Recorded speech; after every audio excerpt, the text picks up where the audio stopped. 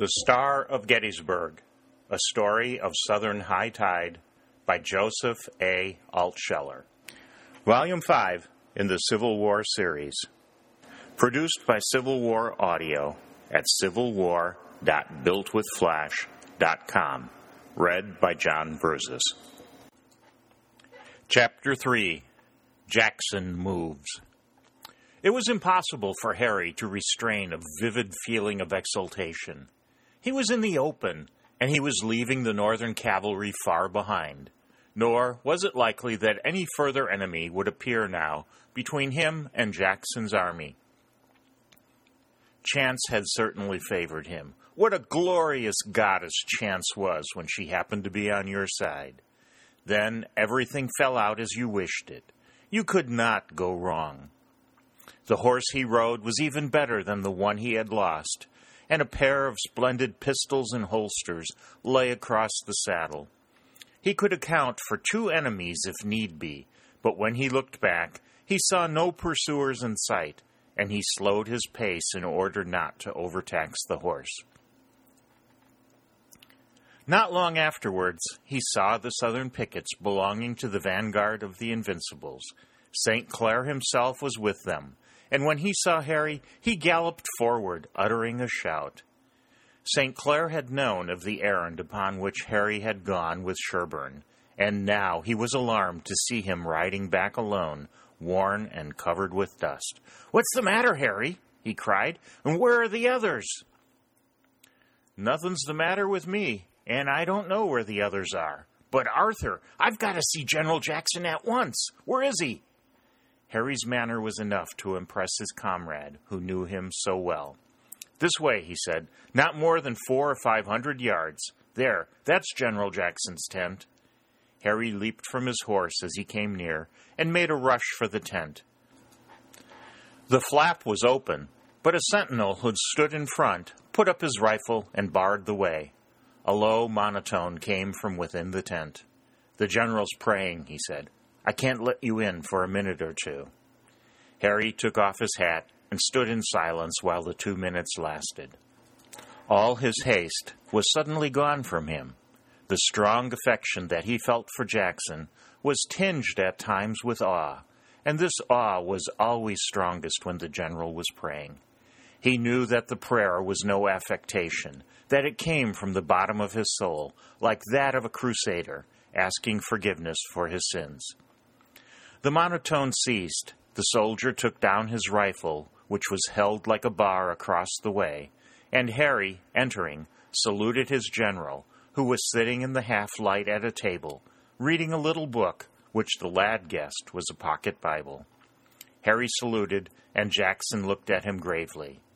"You've come back alone, it seems," he said, "but you've obeyed my instructions not to come without definite news?" "I have, sir." "What have you seen?" "We saw the main army of General McClellan crossing the Potomac at Berlin. He must have had there 100,000 men and 300 or 400 guns, and others were certainly crossing elsewhere." "You saw all this with your own eyes?" "I did, sir. We watched them for a long time. They were crossing on a bridge of boats." "You are dusty, and you look very worn. Did you come in contact with the enemy?" "Yes, sir. Many of their horsemen were already on this side of the river, and this morning I was pressed very hard by a troop of their cavalry. I gained a wood, but just at the edge of it my horse was killed by a chance shot." "Your horse killed? Then how could you escape from the cavalry?" "Chance favored me, sir. I dodged them for a while in the woods and underbrush, helped by gullies here and there, and when I came to the edge of the wood, only a single horseman was near me. I hid behind a tree and knocked him out of the saddle as he was riding past." "I hope you did not kill him." "I did not. He was merely stunned. He will have a headache for a day or 2, and then he will be as well as ever. I jumped on his horse and galloped here as straight and fast as I could." A faint smile passed over Jackson's face. "You were lucky to make the exchange of horses," he said, "and you have done well. The enemy comes, and our days of rest are over. Do you know anything of Captain Sherburne and his troop?" Captain Sherburne, under the urgency of pursuit, scattered his men in order that some at least might reach you with the news of General McClellan's crossing. I was the first detached, and so I know nothing of the others. And also, you were the first to arrive. I trust that Captain Sherburne and all of his men will yet come. We can ill spare them. I truly hope so, sir. You need food and sleep. Get both. You'll be called upon when you are needed. You have done well, Lieutenant Kenton. Thank you, sir. Harry, saluting again, withdrew. He was very proud of his general's commendation, but he was also on the verge of physical collapse. He obtained some food at a campfire nearby, ate it quickly, wrapped himself in borrowed blankets, and lay down under the shade of an oak. Langdon saw him just as he was about to close his eyes, and called to him, "Here, Harry, I didn't know you were back. What's your news?" "That McClellan and the Yankee army are this side of the Potomac. That's all. Good night." He closed his eyes, and although it was near the middle of the day, with the multifarious noises of the camp about him, he fell into the deep and beautiful sleep of the tired youth who has done his duty. He was still asleep when Captain Sherburne, worn and wounded slightly, came in and reported also to General Jackson. He and his main force had been pursued and had been in a hot little brush with the Union cavalry, both sides losing several men. Others who had been detached before the action also returned and reported. All of them, like Harry, were told to seek food and sleep. Harry slept a long time, and the soldiers who passed, making many preparations, never disturbed him. But the entire Southern Army under Lee, assisted by his two great corps commanders, Jackson and Longstreet, was making ready to meet the Army of the Potomac under McClellan. The spirit of the Army of Northern Virginia was high, and the news that the enemy was marching was welcome to them. When Harry awoke, the sun had passed its zenith, and the cool October shadows were falling. He yawned prodigiously, stretched his arms, and for a few moments could not remember where he was or what he had been doing. "Quit yawning so hard," said Happy Tom Langdon. "You may get your mouth so wide open that you'll never be able to shut it again."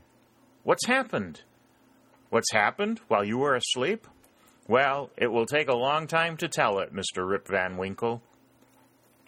You slept exactly a week, and in the course of that time we fought a great battle with McClellan, were defeated by him, chiefly owing to your comatose condition, and have fallen back on Richmond, carrying you with us asleep in a wagon. If you will look behind you, you will see the spires of Richmond. Oh, Harry, Harry, why did you sleep so long and so hard when we needed you so much?" "Ah, shut up, Tom. If ever talking matches become the fashion, I mean to enter you in all of them for first prize. Now tell me what happened while I was asleep, and tell it quick." "Well, me lad, since you're high and haughty, not to say dictatorial about it, I, as proud and haughty as thyself, defy thee. George, you tell him all about it." Dalton grinned. A grave and serious youth himself, he liked Langdon's perpetual fund of chaff and good humor. "Nothing has happened, Harry, while you slept," he said, "except that the Army, or at least General Jackson's corps, has been making ready for a possible great battle.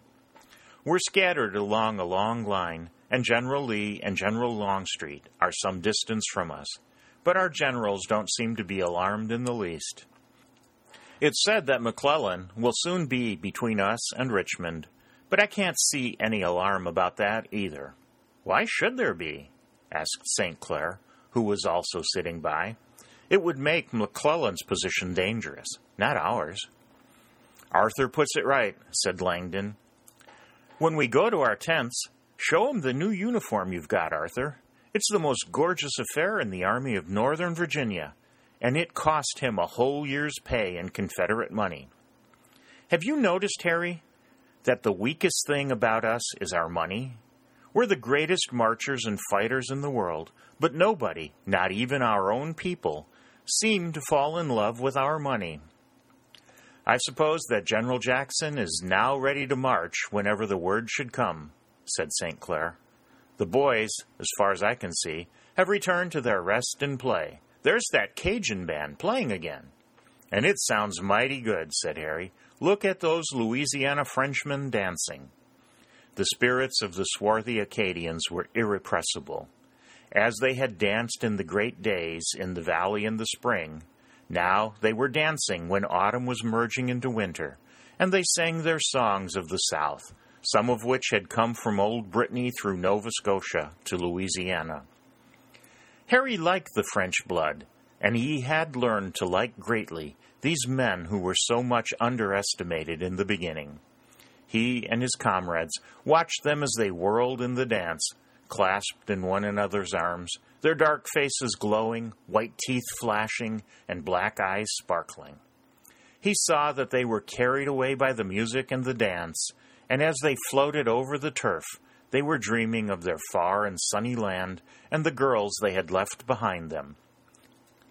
He had been reared in a stern and more northern school, but he had learned long since that a love of innocent pleasure was no sign of effeminacy or corruption. Good to look on, isn't it, Harry? Said St. Clair. Yes, and good to hear. Come with me into this little dip, and I'll show you another sight that's good to see. There was a low ridge on their right, crested with tall trees and dropping down abruptly on the other side. A little distance on rose another low ridge, but between the two was a snug and grassy bowl, and within the bowl, sitting on the dry grass, with a chessboard between them, were Colonel Leonidas Talbot and Lieutenant Colonel Hector St. Hilaire. They were absorbed so deeply in their game that they did not notice the boys on the crest of the bank looking over at them. Colonel Talbot and Lieutenant Colonel St. Hilaire had not changed a particle, to the eyes at least, in a year and a half of campaigning and tremendous battles. They may have been a little leaner and a little thinner, but they were lean and thin men anyhow. Their uniforms, although faded and worn, were neat and clean, and as each sat on a fragment of log while the board rested on a stump between, they were able to maintain their dignity. It was Colonel Talbot's move. His hand rested on the Red King, and he pondered long. Lieutenant Colonel St. Hilaire waited without a sign of impatience. He would take just as long a time with his knight or bishop, or whichever of the white men he chose to use. I confess, Hector, said Colonel Talbot at length, that this move puzzles me greatly. It would puzzle me too, Leonidas, were I in your place, said Lieutenant Colonel St. Hilaire. But you must recall that just before the Second Manassas, you seemed to have me checkmated, and that I have escaped from a most dangerous position. True, Hector. I thought I had you, but you slipped away from my net. Those were, beyond all dispute, most skillful and daring moves you made. It pays to be bold in this world. Do you know, whispered St. Clair to Harry, that this unfinished game is the one they began last spring in the valley? We saw them playing it in a fence corner before action. They've taken it up again at least 4 or 5 times between battles, but neither has ever been able to win.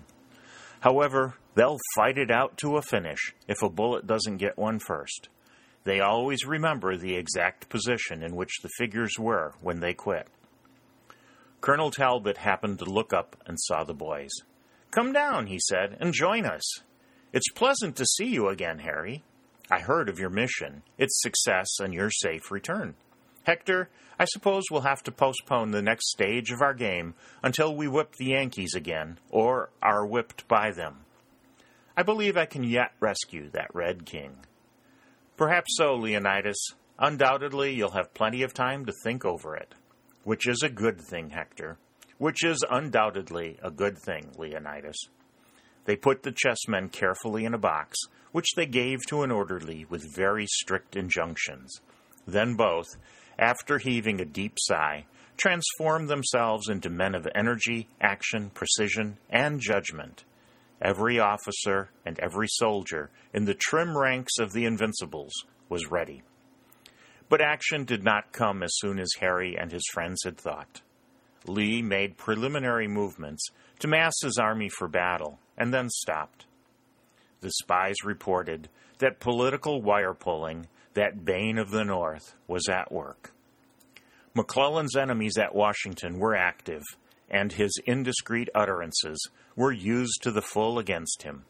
Attention was called again and again to his great overestimates of Lee's army and to the paralysis that seemed to overcome him when he was in the presence of the enemy.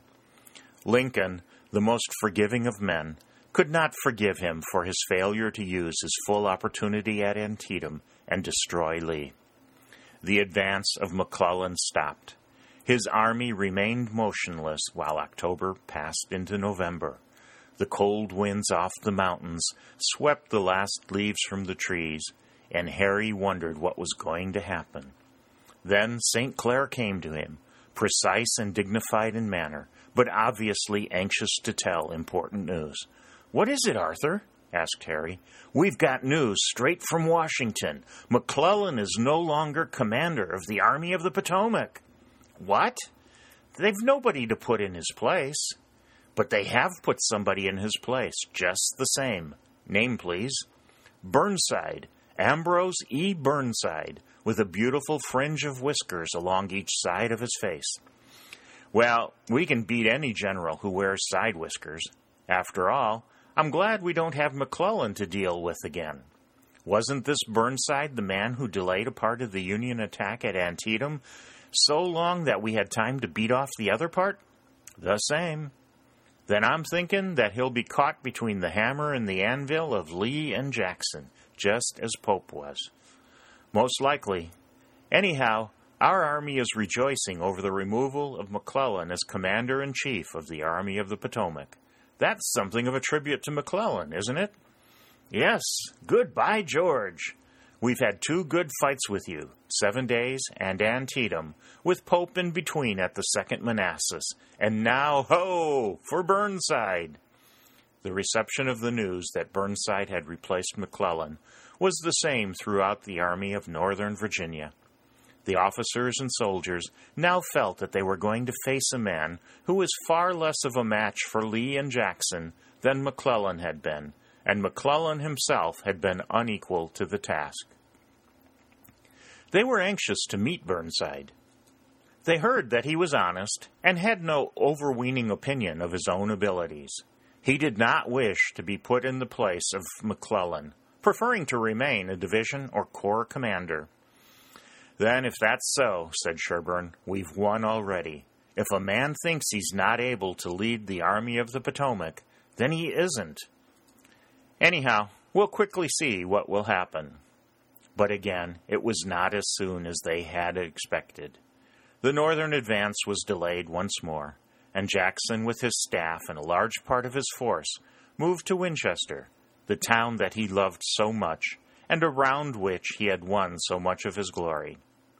His tent was pitched beside the Presbyterian manse, and he and Dr. Graham resumed their theological discussions, in which Jackson had an interest so deep and abiding that the great war rolling about them, with himself as a central figure, could not disturb it. The coldness of the weather increased, and the winds from the mountains were often bitter, but the new stay in Winchester was pleasant, like the old. Harry himself felt a throb of joy when they returned to the familiar places. Despite the coldness of mid-November, the weather was often beautiful. The troops, scattered through the fields and in the forest about the town, were in a happy mood. They had many dead comrades to remember, but youth cannot mourn long. They were there in ease and plenty again, under a commander who had led them to nothing but victory. They heard many reports that Burnside was marching, and that he might soon cross the Rappahannock, and they heard also that Jackson's advance to Winchester with his corps had created the deepest alarm in Washington. The North did not trust Burnside as a commander-in-chief, and it had great cause to fear Jackson. Even the North itself openly expressed admiration for his brilliant achievements. Reports came to Winchester that an attack by Jackson on Washington was feared. Maryland expected another invasion. Pennsylvania, remembering the daring raid which Stuart had made through Chambersburg, one of her cities, picking up prisoners on the way, dreaded the coming of a far mightier force than the one Stuart had led. At the capital itself, it was said that many people were packing, preparatory to fleeing into the farther north. But Harry and his comrades thought little of these things for a few days. It was certainly pleasant there in that little Virginia town. The people of Winchester and those of the country far and wide delighted to help and honor them. Food was abundant, and the crisp cold strengthened and freshened the blood in their veins. The fire and courage of Jackson's men had never risen higher. Jackson himself seemed to be thinking but little of war for a day or two. His inseparable companion was the Presbyterian minister, Dr. Graham, to whom he often said that he thought it was the noblest and grandest thing in the world to be a great minister. Harry, as his aide, being invariably near him, was impressed more and more by his extraordinary mixture of martial and religious fervor. The man who prayed before going into battle, and who was never willing to fight on Sunday, would nevertheless hurl his men directly into the cannon's mouth for the sake of victory, and would never excuse the least flinching on the part of either officer or private. It seemed to Harry that the two kinds of fervor in Jackson, the martial and the religious, were in about equal proportions, and they always inspired him with a sort of awe. Deep as were his affection and admiration for Jackson, he would never have presumed upon the slightest familiarity, nor would any other officer of his command. Yet the tender side of Jackson was often shown during his last days in his beloved Winchester. The hero-worshipping women of the South often brought their children to see him, to receive his blessing, and to say when they were grown that the great Jackson had put his hands upon their heads.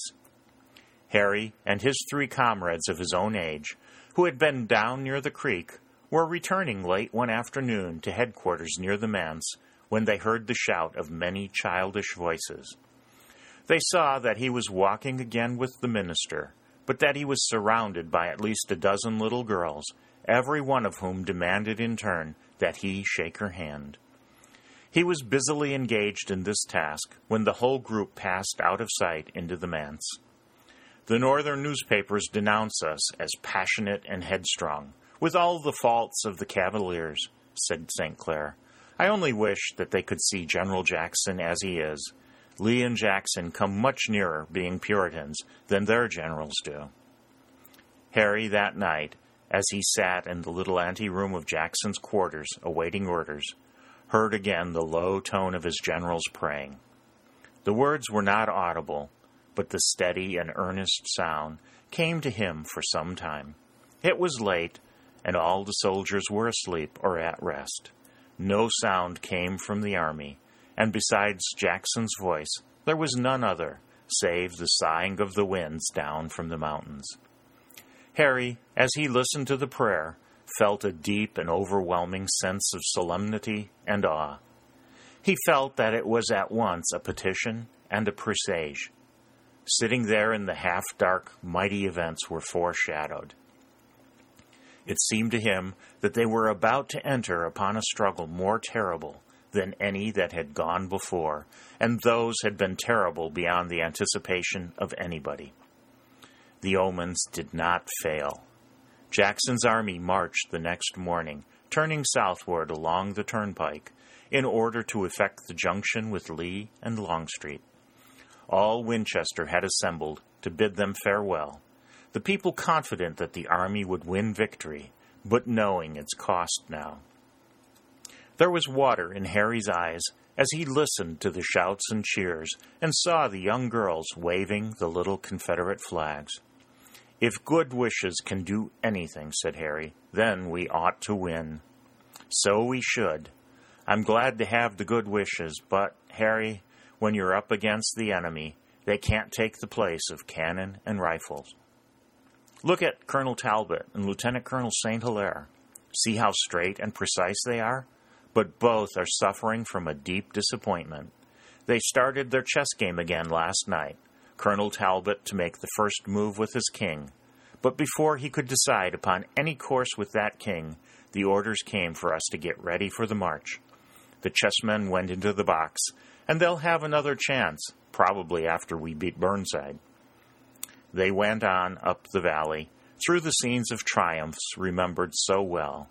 All around them were their battlefields of the spring, and there were the massive ridges of the Massanuttons that Jackson had used so skillfully, not clothed in green now, but with the scanty leaves of closing autumn.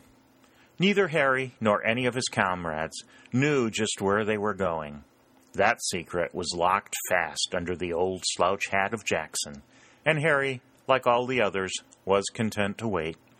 Old Jack knew where he was going and what he meant to do, and wherever he was going, it was the right place to go to, and whatever he meant to do was just the thing that ought to be done. His extraordinary spell over his men deepened with the passing days. As they went farther southward, they saw sheltered slopes of the mountains where the foliage yet glowed in the reds and yellows of autumn, purple patches on the landscape. Over ridges to both east and west, the fine haze of Indian summer yet hung. It was a wonderful world, full of beauty. The air was better and nobler than wine, and the creeks and brooks flowing swiftly down the slopes flashed in silver. There were no enemies here. The people, mostly women and children, nearly all of the men had gone to war, came out to cheer them as they passed, and to bring them what food and clothing they could. The valley never wavered in its allegiance to the south, although great armies fought and trod back and forth over its whole course through all the years of the war. They turned east and defiled through a narrow pass in the mountains, where the sheltered slopes again glowed in yellow and gold. Jackson, in somber and faded gray, rode near the head of the corps on his faithful little sorrel, his chin sunk upon his breast, his eyes apparently not seeing what was about them, the worn face somber and thoughtful.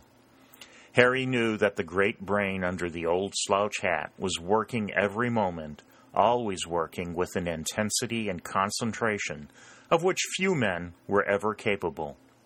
Harry, following close behind him, invariably watched him, but he could never read anything of Jackson's mind from his actions. Then came the soldiers in broad and flowing columns. That is, they seemed to Harry, in the intense autumn light, to flow like a river of men and horses and steel, beautiful to look on now, but terrible in battle. "We're better than ever," said the sober Dalton. "Antietam stopped us for the time, but we are stronger than we were before that battle." "Stronger and even more enthusiastic," Harry concurred. "Ah, there goes the Cajun band and the other bands, and our boys singing our great tune. Listen to it. Southrons, hear your country call you. Up, lest worse than death befall you. To arms, to arms, to arms in Dixie. Lo, all the beacon fires are lighted. Let all hearts now be united. To arms, to arms, to arms in Dixie." The chorus of the battle song, so little in words, so great in its thrilling battle note, was taken up by more than a score of thousand, and the vast volume of song, confined in narrow defiles, rolled like thunder, giving forth mighty echoes. Harry was moved tremendously, and he saw Jackson himself come out of his deep thought and lift up his face that glowed. "It's certainly great," said Dalton to Harry. "It would drag a man from the hospital and send him into battle. I know now how the French Republican troops on the march felt when they heard the Marseillaise. But the words don't seem to me to be the same that I heard at Bull Run." "No, they're not. But what does it matter? That thrilling music is always the same, and it's enough." Already the origin of the renowned battle song was veiled in doubt, and different versions of the words were appearing, but the music never changed, and every step responded to it. The army passed through the defile, entered another portion of the valley, forded a fork of the Shenandoah, crossed the Luray Valley, and then entered the steep passes of the Blue Ridge. Here they found autumn gone and winter upon them. As the passes rose and the mountains, clothed in pine forest, hung over them, the soft haze of Indian summer fled, and in its place came a low gray sky, somber and chill. Sharp winds cut them, but the blood flowed warm and strong in their veins as they trod the upward path between the ridges. Once more, a verse of the defiant Dixie rolled and echoed through the lofty and bleak pine forest. How the South's great heart rejoices at your cannon's ringing voices. To arms! For faith betrayed and pledges broken, wrongs inflicted, insults spoken. To arms! Advance the flag of Dixie. Now on the heights, the last shreds and patches of autumn were blown away by the winds of winter. The sullen skies lowered continually. Flakes of snow swirled into their faces, but they merely bent their heads to the storm and marched steadily onward. They had not been called Jackson's foot cavalry for nothing. They were proud of the name, and they meant to deserve it more thoroughly than ever.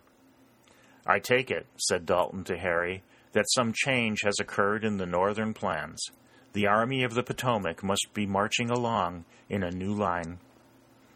"So do I. The battle will be fought in lower country, and we will be with Lee and Longstreet in a day or two. So it looks." Jackson stopped twice, a full day each time, for rest, but at the end of the 8th day, including the 2 for rest, he had driven his men 120 miles over mountains and across rivers. They also passed through cold and heavy snow, but they now found themselves in lower country at the village of Orange Court House. The larger town of Fredericksburg lay less than 40 miles away. Harry was not familiar with the name of Fredericksburg, but it was destined to be before long one that he could never forget. In after years, it was hard for him to persuade himself that famous names were not famous always. The name of some village or river or mountain would be burned into his brain with such force and intensity that the letters seemed to have been there since the beginning. It lacked but 2 days of December when they came to Orange Courthouse, but they heard that the northern front was more formidable and menacing than ever. Burnside had shown more energy than was expected of him. He formed a plan to march upon Richmond, and despite the alterations in his course, he was clinging to that plan.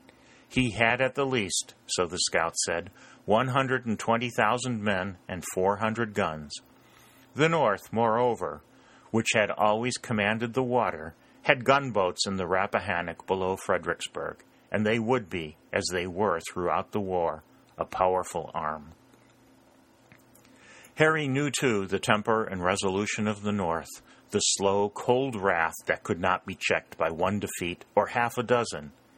Antietam, as he saw it, had merely been a temporary check to the Confederate arms, where the forces of Lee and Jackson had fought off at least double their number. The Northern men could not yet boast of a single clean-cut victory in the battles of the East, but they were coming on again as stern and resolute as ever. Defeat seemed to serve only as an incentive to them. After every one, recruits poured down from the North and West to lift anew the flag of the Union. There was something in this steady, unyielding resolve that sent a chill through Harry. It was possible that men who came on and who never ceased coming would win in the end. The South, and he was sanguine that such men as Lee and Jackson could not be beaten, might wear itself out by the very winning of victories. The chill came again when he counted the resources pitted against his side. He was a lad of education and great intelligence, and he had no illusions now about the might of the North and its willingness to fight. But youth, in spite of the facts, can forget odds as well as loss. The doubts that would come at times were always dispelled when he looked upon the glorious army of Northern Virginia. It was now nearly 80,000 strong, with an almost unbroken record of victory, trusting absolutely in its leadership and supremely confident that it could whip any other army on the planet. Its brilliant generals were gathered with Jackson or with Lee and Longstreet. They were as confident as their soldiers, and no movement of the enemy escaped them. Stuart, with his plume and sash, at which no man now dared to scoff, hung with his horsemen like a fringe on the flank of Burnside's own army, cutting off the Union scouts and skirmishers and hiding the plans of Lee. Messengers brought news that Burnside would certainly cross the Rappahannock, covered by the Union artillery, which was always far superior in weight and power to that of the South. Harry heard that the passage of the river would not be opposed, because the Southern army could occupy stronger positions further back, but he did not know whether the rumors were true. The word now came, and they went forward from Orange Courthouse toward Fredericksburg to join Lee and Longstreet. When they marched toward the Second Manassas, they had suffered from an almost intolerable heat and dust. Now they advanced through a winter that seemed to pour upon them every variety of discomfort. Heavy snows fell, icy rains came, and fierce winds blew. The country was deserted, and the roads beneath the rain and the snow and the passage of great armies disappeared. Vast, muddy trenches marked where they had been, and the mud was deep and sticky, covering everything as it was ground up and coloring the whole army the same hue. Somber and sullen skies brooded over them continually. Not even Jackson's foot cavalry could make much progress through such a sea of mud. A battle would be a relief, said Harry, as he rode with the Invincibles, having brought some order to Colonel Talbot. There's nothing like this to take the starch out of men. Isn't that so, Happy? It depresses ordinary persons like you, Harry, replied Langdon, but a soul like mine leaps up to meet the difficulties. Mud as an obstacle is nothing to me. As I was riding along here, I was merely thinking about the different kinds we have. I note that this Virginia mud is tremendously sticky, inclined to be red in color, and I should say that on the whole, it's not as handsome as our South Carolina mud, especially when I see our product at its best. What kind of mud do you have in Kentucky, Harry? All kinds. Red, black, brown, and every other shade. Well, there's a lot of snow mixed with this, too. I think that at the very bottom there is a layer of snow, and then the mud and the snow come in alternate layers until within a foot of the top, after which it's all mud. Harry, old Jack doesn't believe it's right to fight on Sunday, but do you believe it's right to fight in winter, when the armies have to waste so much strength and effort in getting at one another? He was interrupted by the mellow tones of a bugle, and a brilliant troop of horsemen came trotting toward them through a field where the mud was not so deep. They recognized Stuart in his gorgeous panoply at their head, and behind him was Sherburne.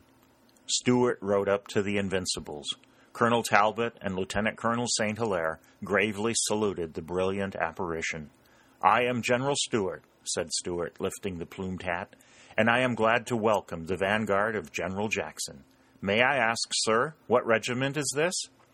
"It is the South Carolina regiment known as the Invincibles," said Colonel Talbot proudly, as he lifted his cap in a return salute, although it does not now contain many South Carolinians. Alas, most of the lads who marched so proudly away from Charleston have gone to their last rest, and their places have been filled chiefly by Virginians. But the Virginians are a brave and gallant people, sir, almost equal in fire and dash to the South Carolinians. Stuart smiled. He knew that it was meant as a compliment of the first class, and as such he took it. "I think, sir," he said, "that I am speaking to Colonel Leonidas Talbot?" "You are, sir, and the gentleman on my right is the second in command of this regiment, Lieutenant Colonel Hector St. Hilaire, a most noble gentleman, and a valiant and skillful officer." "We have met you before, sir. You saved us before Bull Run when we were beleaguered at a fort in the valley." "Ah, I remember," exclaimed Stuart, "and a most gallant fight you were making, And I recognize this young officer, too. He was the messenger who met me in the fields. Your hand, Mr. Kenton." He stretched out his own hand in its long yellow buckskin glove, and Harry, flushing with pride, shook it warmly. "It's good of you, General," he said, "to remember me. I'm glad to remember you and all like you. Is General Jackson near?" "About a quarter of a mile farther back, sir. I'm a member of his staff, and I'll ride with you to him." "Thanks. Lead the way." Harry turned with Stuart and Sherburne, and they soon reached General Jackson, who was plodding slowly on Little Sorrel, his chin sunk upon his breast as usual, the lines of thought deep in his face. General Stuart bowed low before him, and the plumed hat was lifted high. The knight paid deep and willing deference to the Puritan. Jackson's face brightened. He wished plain apparel upon himself, but he did not disapprove of the reverse on General Stuart. "You are very welcome, General Stuart," he said. "I thank you, sir. I have come to report to you, sir, that General Burnside's army is gathering in great force on the other side of the Rappahannock, and that we are massed along the river in back of Fredericksburg. General Burnside will cross, will he not? So we think. He can lay a pontoon bridge, and he has a great artillery to protect it. The river, as you know, sir, has a width of about 200 yards at Fredericksburg, and the northern batteries can sweep the farther shore." "I'm sorry that we've elected to fight at Fredericksburg," said General Jackson thoughtfully. "The Rappahannock will protect General Burnside's army." Stuart gazed at him in astonishment. "I don't understand you, sir," he said. "You said that the Rappahannock will protect General Burnside, when it seems to be our defense." "My meaning is perfectly clear. When we defeat General Burnside at Fredericksburg, he will retreat across the river over his bridge or bridges, and we shall not be able to get at him. We will win a great victory, but we will not gather the fruits of it because of our inability to reach him." "Oh, I see," said Stuart, the light breaking on his face. "You consider the victory already won, sir?" "Beyond a doubt." "Then, if you think so, General Jackson, I think so too," said Stuart, as he saluted and rode away.